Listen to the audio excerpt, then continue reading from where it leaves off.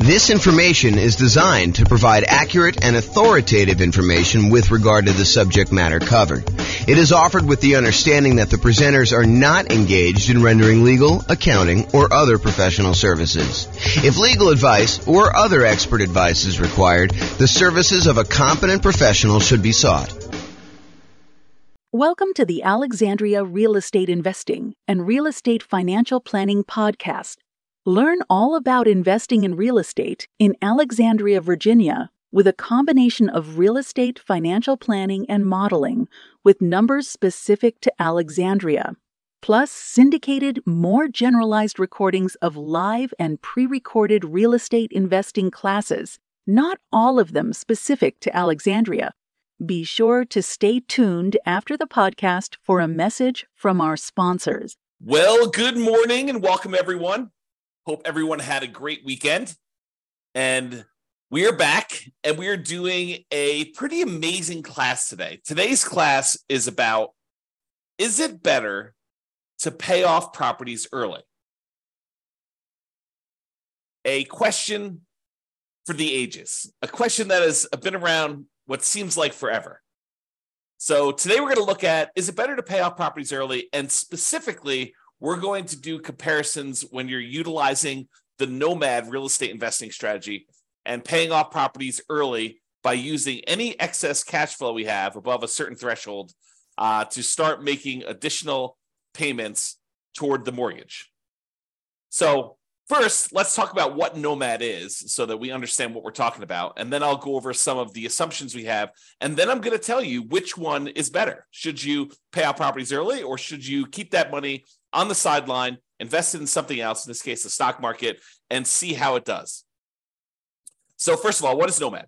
So the Nomad strategy is where we buy a property as an owner occupant with 5% down in this case, although it's usually little or nothing down, 0% down USDA or VA loans, or 3.5% down owner occupant with FHA, or 3% down conventional for the first one, and then 5% down down payments for the conventional loans for subsequent properties that we're buying. But in this case, we're assuming we're buying properties with 5% down, moving into the property and living there for at least a year.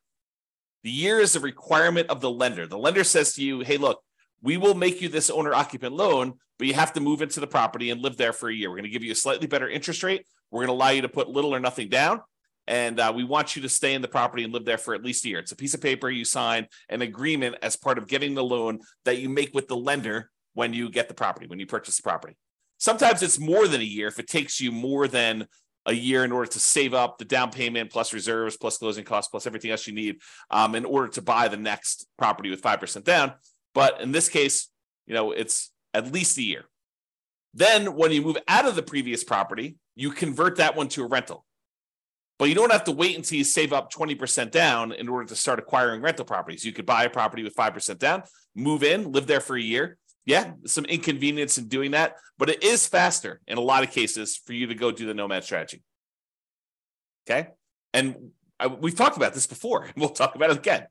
But basically, we're going to do the Nomad strategy for both examples here. So in both cases, they're doing this Nomad strategy. They're putting 5% down, moving into the properties, living there for at least a year until they save up for their next property, moving out and converting them to the rental. Now, in one scenario, that's all they do. They keep moving into the next property. They acquire rental properties, and they let the properties pay off organically over time. Any extra cash flow they have above the down payments they need in order to buy the properties, they're investing in the stock market, and that money is just compounding, just sitting there growing. And that does count toward whether they are financially independent or not. We're using the money that they have in the stock market times the safe withdrawal rate. We're using like a 4% safe withdrawal rate in our assumptions. And we're saying that any money contributed from that, 4% of the money they invest in the stock market does count toward the income they need in order to be considered financially independent. So that plus the cash flow from their rentals is basically going to be whether or not they're qualified for financial independence. So either they're going to have improved cash flow by paying off these properties, or they're going to have some money in the stock market, and they're going to use that in order to be financially independent. So here's the problem, though. Let me finish this first. So basically, one of them is going to just let the properties pay off organically. The other one's going to say, look, I need to have a certain amount of money in reserves, but anything above my reserve amount, I'm going to take that money and I'm going to pay off the lowest mortgage balance. In other classes, we will discuss, should I pay off the highest interest rate loan or the lowest interest rate loan or the lowest balance or the highest balance, and what difference those times make. But in this case, all of the loans are the same interest rate. So what do you do if all the loans are the same interest rate? They're all going to be this, I think we're using 6.875. I have a slide on it here in a second, but I think maybe it's 6.5 for the owner-occupant rate, plus there's PMI. So is it better to pay off, what do you do after the, all the interest rates are the same? What do you do based on criteria for doing that first? Well, in this case, we said we're going to do the lowest balance because that should get us to a paid off property fastest, which is going to help us improve cash flow. And here's the problem. This is what I was going to cover a second ago. Here's the problem with paying off properties early. All this extra money that you're using in order to pay off the property early, it doesn't, in the short term, improve cash flow, because it doesn't change the monthly payment of the loan. When you make an extra principal payment, you add, send in $500 extra to pay off your loan, it doesn't change what the monthly payment is. It changes how much you owe on the property. And what it ends up doing is it moves in the date at which you pay off the property. So if you were going to pay it off 25 years from now and you make $500 extra payment, maybe it moves in 2 months. Okay. And, the later you are in the loan, the more it moves it forward. No, I take that back. It's the other way. The earlier you are in the loan, the more it moves it forward, because you're making a smaller amount of principal with each payment at that point. So you're buying more months early on. Okay. So the question is, does taking this money and instead of investing it in the stock market and earning whatever it is, 7%, I think is what we use for our assumptions for a stock market rate of return, and taking that money and actually paying off a mortgage where you don't get any improved cash flow until the property is entirely paid off. And then you see this quantum leap, this big jump up in cash flow because you no longer have that mortgage payment. And so cash flow improves by about what the mortgage payment was. But until then, until the property is completely paid off, it doesn't improve anything. So what impact does paying off these properties early have? Well, until you actually pay off a property in full, not that much, right? Because it doesn't really improve cash flow. And in fact, it takes money away that you're earning in the stock market so that doesn't count towards you being financially independent. So the question is going to become, is it better to just let these properties pay off organically and leave any extra money invested in the stock market, or take some extra money, anything over your reserves that you need, and start paying down these mortgages? Because at some point, if you keep making payments toward the lowest balance, that one's going to get paid off. Cash flow is going to improve. Then you've got more cash flow that you could then use to pay off the next property, and this cascades. So you end up paying off properties much quicker after the first one because you've got all this extra cash flow from the property that you could then use to pay off the next one. And that one gets paid off faster. And then you've got 2 free and clear properties that you can use to pay off the third one. And so it gets much faster after a while. And then your cash flow starts to improve as the properties get paid off, but not with just an extra payment. Okay. So the question is, which one's going to be better? Which one's going to get you to financial independence faster? And which one's going to give you a higher net worth? And then which one is actually less risky? And you might say, well, that's an interesting question. How do we measure risk? Because when you think about like risk as a function of how much you have in reserves, how liquid you are, if you've got $1 million worth of debt, but you have $2 million worth of cash somewhere else, then you're very liquid and you could use that cash in order to pay off the $1 million that you owe. That's not super risky at all.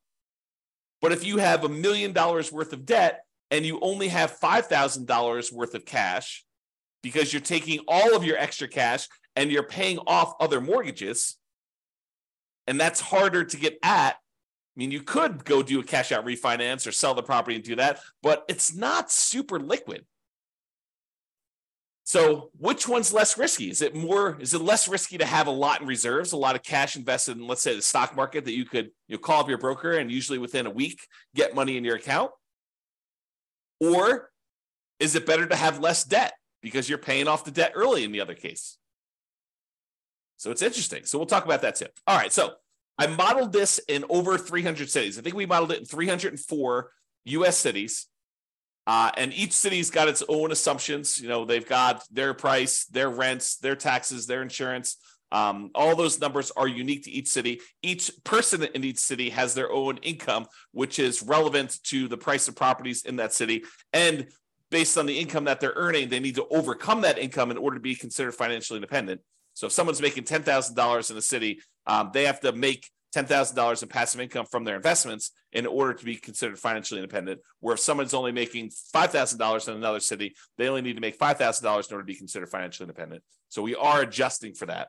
But I modeled it in 300 cities, and we're going to look at some of these measures. Which one is going to get you to financial independence faster? Which one's going to give you a higher net worth? And then we'll look at some measures of risk and talk about that. All right. So I've already kind of talked about what we're doing here. In both scenarios, they're nomading. They're putting 5% down. They're buying properties. They're moving into them. They're living there for at least a year until they save up for the next one. Then they're buying their next property, moving out of the previous one, converting that one to a rental, and they're repeating this process over and over again. In one case, they're not paying off properties early. They're just taking any money they have and they're investing in the stock market. Of course, they're using money for down payments. If they get, we're capping them out at 10 properties. They don't own more than 10 properties. If they get to the point where they own 10, we just stop buying. Okay. But any extra money beyond the down payments they need, they're going to invest that in the stock market. In the other case, Nomad paying off early, they're going to take any extra money beyond the reserves and they're going to use it to pay off the lowest mortgage balance. And they're going to repeat once the lowest mortgage balance property has been paid off with the next lowest mortgage balance. Okay.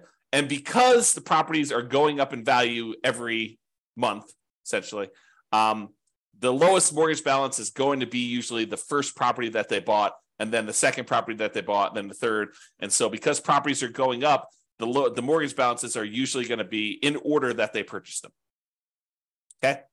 If you want to go see all my assumptions and kind of view interactive versions of these charts, you can go to realestateFinancialPlanner.com/model, and you can select it from the list, or there's a link on the page here that go directly to this particular one.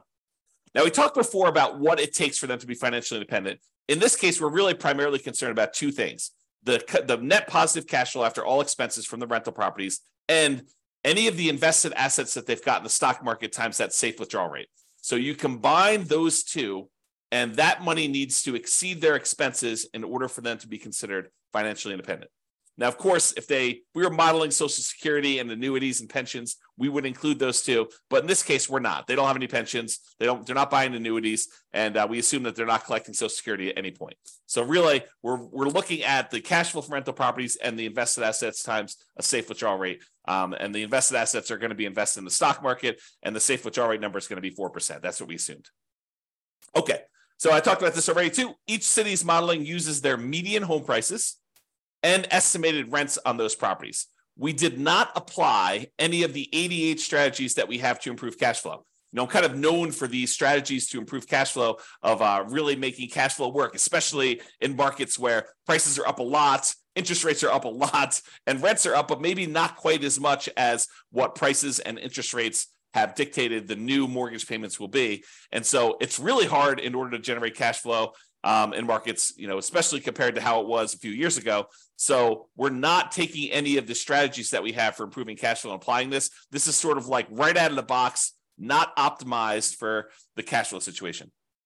I did also mention that the job income does vary based on the city so that they can afford a property in that market. But we do consider that if somebody makes more money, that they need to make more money in order to be considered financially independent. So we do level the playing field. If more is given, you earn more money in that marketplace, then more is required for you to be financially independent as well. We do start everybody with just enough down payment to buy a 5% down owner-occupant property with closing costs. So about 7% of the price of properties in their marketplace in order to be able to buy the property. And we set everybody up with at least $10,000 minimum. They will be buying properties with 5% down. Yes, they have PMI on them. We're using 6.5% for the mortgage interest rate for the owner-occupant properties, plus that PMI in addition to that. And so that's what we're going to be using for our assumptions. The 7% per year stock market is what we're assuming they're earning when they're investing in the stock market. And I will tell you, if you were thinking to yourself, that would change. If we assume 10% in the stock market, all these numbers would be different. And you are absolutely correct. It would change the numbers. It would give a more significant advantage to the people that are not paying off their properties early, because any money that they have invested there would grow at a slightly faster rate. It would be growing at 10% instead of 7%. or 8% if we use that, or 9% or 12% or 15% or whatever it is. Okay. And so, yes, we could redo this comparison by saying, okay, what if they're doing, what if they're really good at investing in stocks? Or what if the stock market is very kind to them, which is more likely than them being good, just statistically. So what if they are, earning 12% per year? We could run that over again and see what impact that would have. But in this case, we did 7%. Okay. And I modeled it out for 100 years. I realized that the chance of many of us living to be, whatever it is, 100 plus, whatever your current age is. But I modeled it out 100 years from now so that you could see what that looked like. And I did that primarily because there were a whole bunch of situations where they achieved financial independence in some markets really, really late. And sometimes it was just beyond where I was modeling it out to. So I said, look, I'm going to do 100 years and we'll see where it is. And then, people can decide if they're going to live to be, 120 or they're only going to live to be, 99. So you can see all my assumptions in detail at the realestatefinancialplanner.com/model page and drill into your city and look at it. Okay, so let's jump right into it. So financial independence achieved. At what point do they achieve financial independence? And is that faster in one strategy or another? Well, in the strategy where they are paying off their mortgages early, where they're taking extra cash flow and they're using that in order to make additional payments to pay off the lowest balance mortgage first, with the idea of getting free and clear properties faster, in 216 of the 304 cities, they achieved financial independence faster by paying off the mortgages.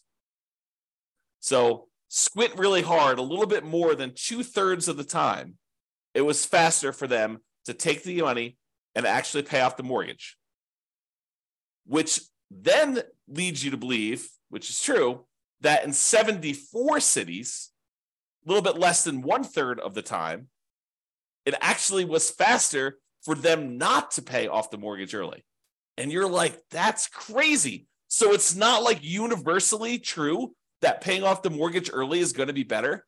And the answer is yes, that is it. Basically, what I'm trying to point out to you is it really depends. It's not like I should always pay off my properties early. Sometimes it's better to not pay off your properties early. Craziness. So 216 cities, it was better for you to pay off properties early. In 74 cities, it was better for you to not pay off properties early. In 14 cities, it did not matter. You were financially independent in the same month, regardless of whether you were paying off properties early or you were not paying off properties early. So in 14 cities, doesn't matter. Okay? So that's what it is for being financially independent. And this shows you the distribution of when it happened. And you can see that there, with the gray areas, the ones who are Nomad paid off early, we paid off properties early. And you can see that in a lot of cases, it skews it up. It moves up the time for you to be financially independent in a lot of these cases here, where you see a lot of them happening right around this time. But in some cases, it's actually better for you to have, bought more properties instead of starting to pay off properties early in some cases. Okay. All right. This chart shows you how many months faster it was to do one strategy versus another. The green ones are the ones where it was better for you to pay off the properties early. And the distance it is from the zero line is how many months better it was. The distance from the left-hand axis shows you how expensive the properties were. More expensive properties are on the right. Okay, so if you're in a market where property values are $750,000, then that's right here. If you're in a market where properties are $400,000, this is where the properties are right here. Okay, the really expensive ones are to the right. The really inexpensive properties are to the left. The green dots are ones where paying off the property early is better, and by that many months. And the red dots are ones where doing the traditional baseline Nomad model, where you're not paying off properties early, is better by this many months over here. And so you can see it tends to be a little bit better when your properties are less expensive for you to not pay off the properties early. Okay, it tends the not paying off properties early tends to perform a little bit better in less expensive properties. You see more of the ones where it gets more expensive being better when you start paying off properties early. That's really what it's showing you there. And that I also want to show you that sometimes this is significant. It's not just like 10 months better. Sometimes it's like 10 years better. That's like 120 months. Sometimes it's even more than that, like 20 years better. Okay, so it's significantly better in some cities for you to do one strategy versus another. Okay. What about net worth, though? What if we looked at net worth and we picked an arbitrary point in the future? We said, look, 40 years from now, which ones have higher net worth? Doing the one where you're paying off the mortgages early, or doing the one where you don't pay off the mortgages early? Well, it turns out in 237 cities, it was better for you to not pay off the properties early. In 237 of the 304 cities, it was better for you to not pay off properties early. It was only better from net worth perspective. So you have a higher net worth if you don't pay off properties early. If you do pay off properties early, it's better in 56 cities. So now you've got conflicting goals in a lot of cases, right? In some cases, you're like, hey, look, do I want a higher net worth, or do I want to be financially independent fastest? And sometimes they are not in agreement. This is a case where it could be that they're not in agreement because these reverse, right? Paying off the properties early means that you have a lower net worth, but you might be financially independent faster. So which do you do? And in 11 cities, it didn't make any difference at all. It was the same. Okay? Super interesting. And this shows you how much better the net worth was for each strategy. The green one in this case is the one where you didn't pay off properties early. The red ones are the ones where you did pay off properties early. And you can see just clearly from looking at this chart that when you do have a higher net worth by paying off the properties early, it's not that significantly higher. Where sometimes by not paying off the mortgage early, you have a much higher net worth. So before, when we looked at the time differences, when I was looking at time differences, there were cases where it was a lot better from a time perspective. Your time to achieve financial independence was significantly better in both cases. In this one, when we're looking at net worth, even when paying off the properties early is better, it's better by not that much, by a very small amount. So even in the cases where that one wins, it's winning just by a little bit. It's not like it's 2 times better. Okay, kind of interesting. All right, so let's sum out some things here. So it shows you the difference in net worth and stuff like that. I'm not going to cover those. If you want to see this chart, you can do it. But I will point out that the difference in net worth is large. On average, it's 23.9% better for you to do the baseline Nomad than to pay off properties early. On median, it's 25.1% better. So those are not like 1% better. It's significantly better for you to not pay off properties early in terms of net worth at year 40. Okay. In terms of how long it takes you to be financially independent, on average, it is 30 months better for you to pay off the properties early. 30 months, 2.5 years. Now, 2.5 years, you're like, that's not that significant. It's 5.8% better. So you're like, hey, it's only 2.5 years. It's not really that significantly better. Well, if you're working at a job you love, then probably not. 2.5 years extra and working at a job you love, not really that big of a deal. But if it's a job you hate, if it's a job that you can't wait to get out of, 2.5 years could make all the difference in the world. All the difference in the world. And if we look at the median amount, as we use the average was 30.5 months. If you look at the median amount, it's 40 months. So it's even higher on median. So what is that? That's like 3 years and 4 months, 3 years and a third. Okay. So pretty interesting there. Now, what about risk? Well, we measure risk in a whole bunch of ways. A couple of ways we measure risk is how much can rents go down before we have negative cash flow? How much can price go down before we have negative equity? And in both of those measures, it is better for you to not pay off the properties early. Okay. It is better for you to have this baseline Nomad strategy and to do that than to have than to try to pay off properties early. It is less risky for you to not pay off properties early in those cases. Okay. Now, when you look at your average debt to income ratio, the calculation that most lenders are going to make in order to give you the loan, when you look at that, it is better for you to pay off the properties early because you're reducing your debt and you're increasing your income by paying off some of these properties early. So for those two reasons, it tends to be a little bit better for you to pay off the properties early. Now, from a debt to net worth perspective, because you're also reducing your debt, it is also better for you to pay off your properties early. Okay. But here's an interesting one. In terms of months of reserves, is it better for you to pay off the properties early, or is it better for you to not pay off properties early and have this money, extra money in cash flow? Well, early on, when you have all this extra money sitting in the stock market, that counts as money in reserves that you have. That's better. But what tends to happen is when you pay off the properties early, you tend to improve your cash flow and you tend to reduce the amount you need for reserves because you no longer have those mortgage payments. And so you end up getting to this point where it's worse it's worse early on for one way and better later on for another, which becomes super fascinating. You know, when you think about having reserves, would you rather have $1 million sitting in your accounts that you have invested in stocks, that you have a lot of liquidity in, or would you rather have all that money tied up in equity and properties where it doesn't count as reserves because it's illiquid? It's a different way of looking at risk. And so risk, I think, is interesting discussion on this one. All right, so we've been using the median property price and the kind of like rent associated with that median property price. And so these are not like ideal properties in a lot of ways. Now, you could apply the 88 strategies we have to improve cash flow, and you probably should if you were going to do this in your marketplace, right? So you should be able to choose better properties, and you should be able to do better than what I'm talking about here. And I do model some of those improvements on the realestatefinancialplanner.com/model page. You can go look at, what if I'm buying properties that are 10% less expensive, or I'm getting 10% better rent on them, and we can look at how that impacts things compared to buying less better choices of properties is another way of saying that.